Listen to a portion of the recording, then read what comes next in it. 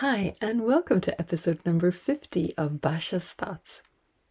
Let's talk about miracles and magic. Well, kind of. I was wondering, is it possible to somehow make it more likely that our life will be filled with these little miracle moments, magical moments that seem so deeply satisfying and awe-inspiring? Is it possible to do something so that our life becomes more densely filled with such occasions? To start with, I was thinking about, what is this miracle type of moment? What is this magic? What are the essential components of it? And a component that I can see is that of wonder, that of surprise. If you think about a magic show and a child watching a magic show, there is that element of surprise that in some sense expands your world vision, and you think, wow, I never thought that was possible. Look, that lady can float. Or maybe as an older person, you might have watched a mentalist perform, and for a split second, it looks like he can actually read your mind. Wow! It's actually happening right now. How is this possible? And so there is this expansion, this wonder, this wow type of moment. It often is something surprising.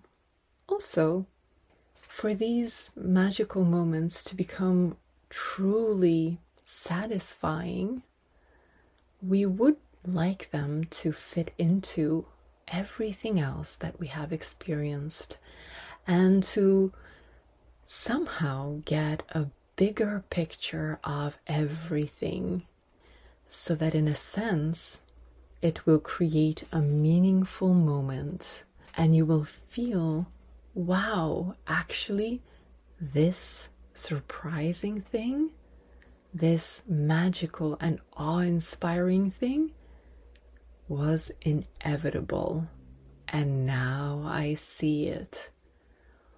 Wow, so this is how it always was, and this is why this has always worked this way. Now I can see it. It is truly meaningful and satisfying. My world picture has expanded, and it's meaningful. It's not just chaotic, it's not just a little tiny detail that's not relevant to anything else. It's actually relevant to everything. It's deeply meaningful.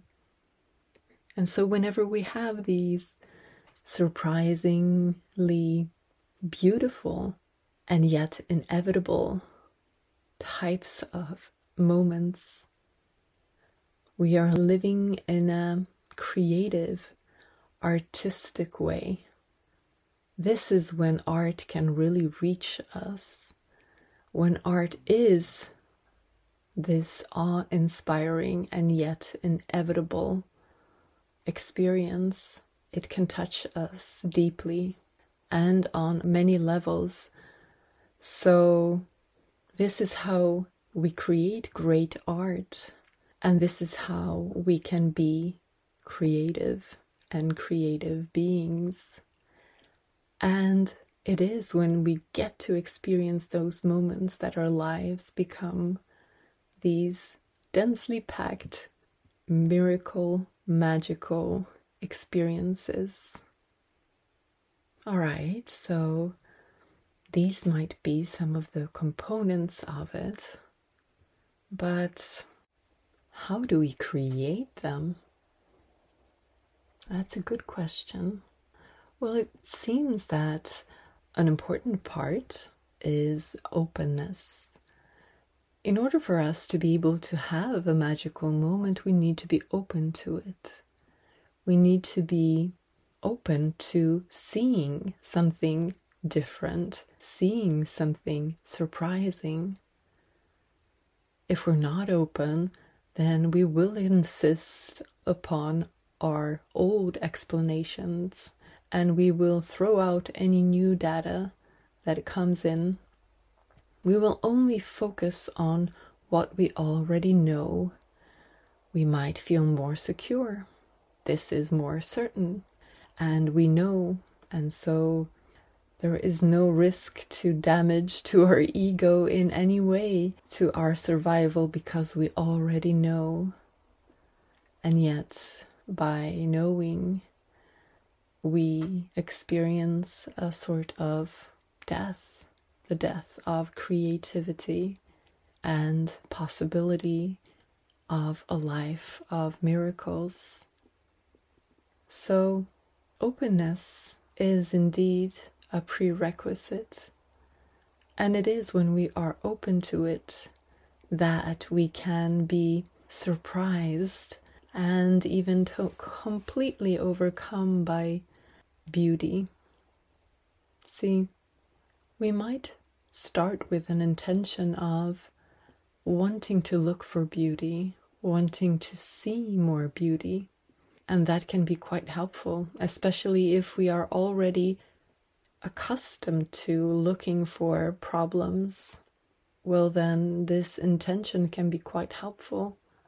But intending to see beauty, intending to find beauty, is not quite as powerful as being completely overcome by beauty, so that we are stopped in our tracks and we almost cannot breathe because we experience the beauty of something. For that to happen, we need the openness. So, beauty and openness seem to be two parts that will be needed for our life of miracles. But how do you get more openness? Well, you could practice, I suppose. You could practice openness in all kinds of ways. You could practice physical openness, that is relaxation. Instead of having tense muscles, you physically relax them. And then you can move to more subtle ways of openness, which is your mind and your thoughts. And just opening up your thoughts, relaxing your thoughts, relaxing your emotions, relaxing your sensations of all sorts, and trying to experience what that is like. What is it like to open up my mind, open up my emotions, open up my thoughts? Can I open up my insights? How do I open up my understanding and allowing for that experience? The more we practice it, the more we prep ourselves for those amazing experiences of beauty that spontaneously start arising. And if we combine the practice of openness together with this intention of looking for beauty, well then, that synergy might just bring us some of these amazing experiences sooner or later. Also, to be open and to be creative, to be able to move in that space of creativity, an enemy of it is fear. And yet, if it is an enemy we start fighting, well then the energy we put into the fight will actually enable the enemy.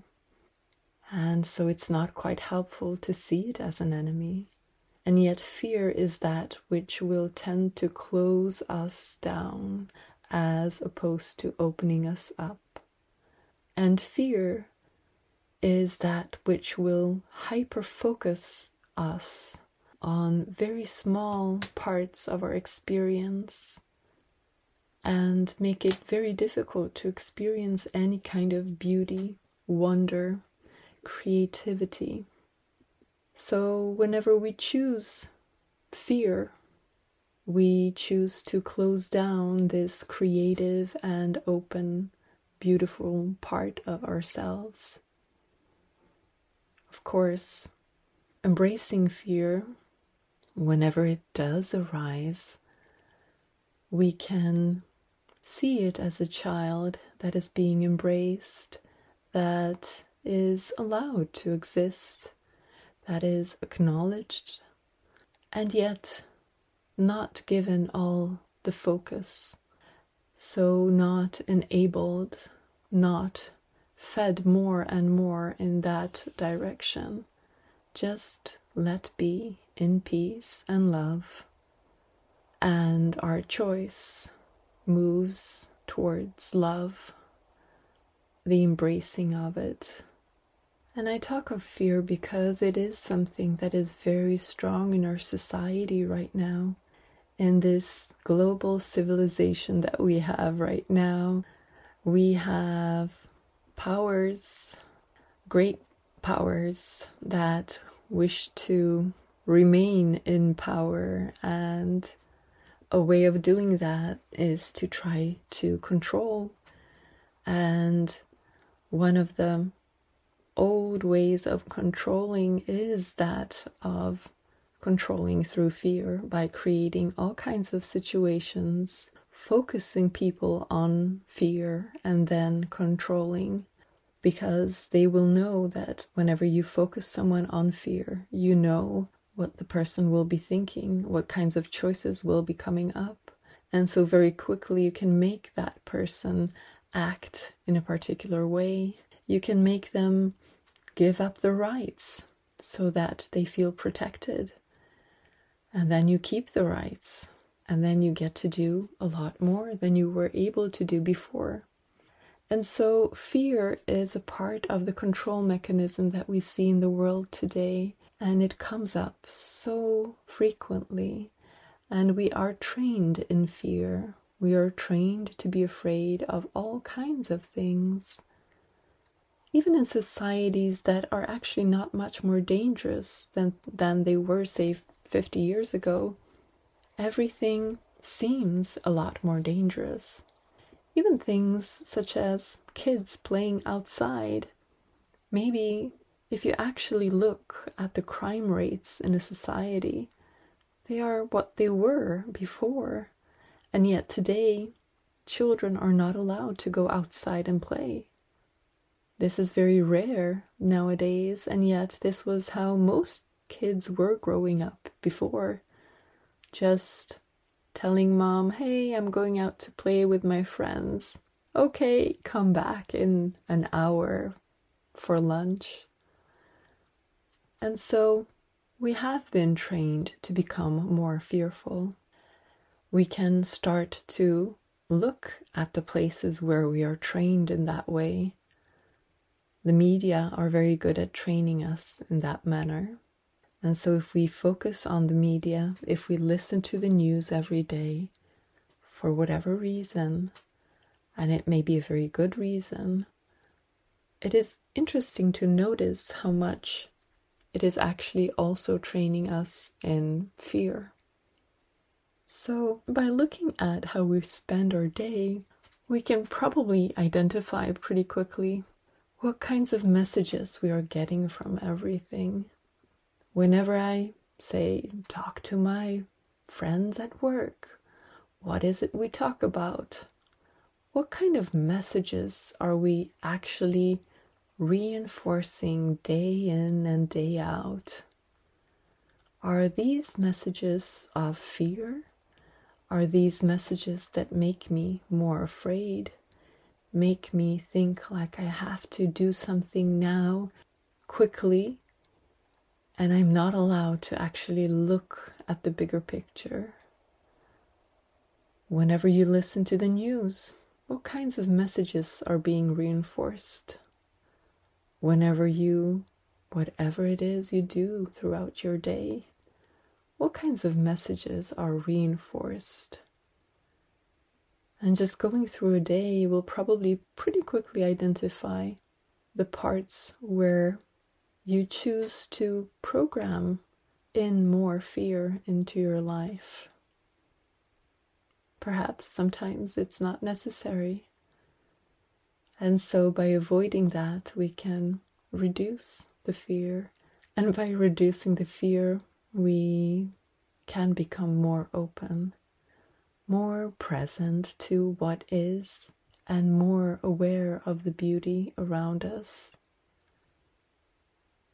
And thereby more likely to both create in such beautiful ways that are both surprising and deeply meaningful and connecting. And we will be able to see that around us as well. Fear is helpful for survival, but it is not helpful when it hijacks our life, when it is this super sensitive button that as soon as you come near it, a trauma is released and you become blind to many things and you can no longer see where you are, what you're doing, because you're reacting to an old trauma or you're reacting to something that you have been told, and you're not here now actually experiencing what is, and from here being able to find amazing solutions that might actually be quite obvious sometimes, but only to those who are present and able and open to seeing them. This state of wonder and openness and creativity and beauty that is overwhelming sometimes is also the state of love. Love is the unifying. It is the essence of who we actually are, and it is the same as beauty. It is the same as that wonder and bliss. The longer we stay in that state, the more we can actually do to solve all kinds of problems, and the more beautiful and inspiring and creative our life becomes. I'm reminded of a quote that I do not recall where it comes from, but it says something like, all love eventually becomes help. So when we live a creative, awe-inspiring, open, meaningful, beautiful life, when we live in that state of love, then we will automatically be able to share that with others. Just by being, it will inspire beauty in others. It will eventually become help, and the most beautiful type of help that we can imagine. Because with love we have unity. And when we act from that, when we act from the divine, you could say, when we act from our essence, well, then we act from a state of oneness, which means that we act in a way that is best for all, including ourselves. So it's not best for me, or it's not best for the others. It comes from another space. The essence of ourselves, the divine, you could say, and we act from divine inspiration.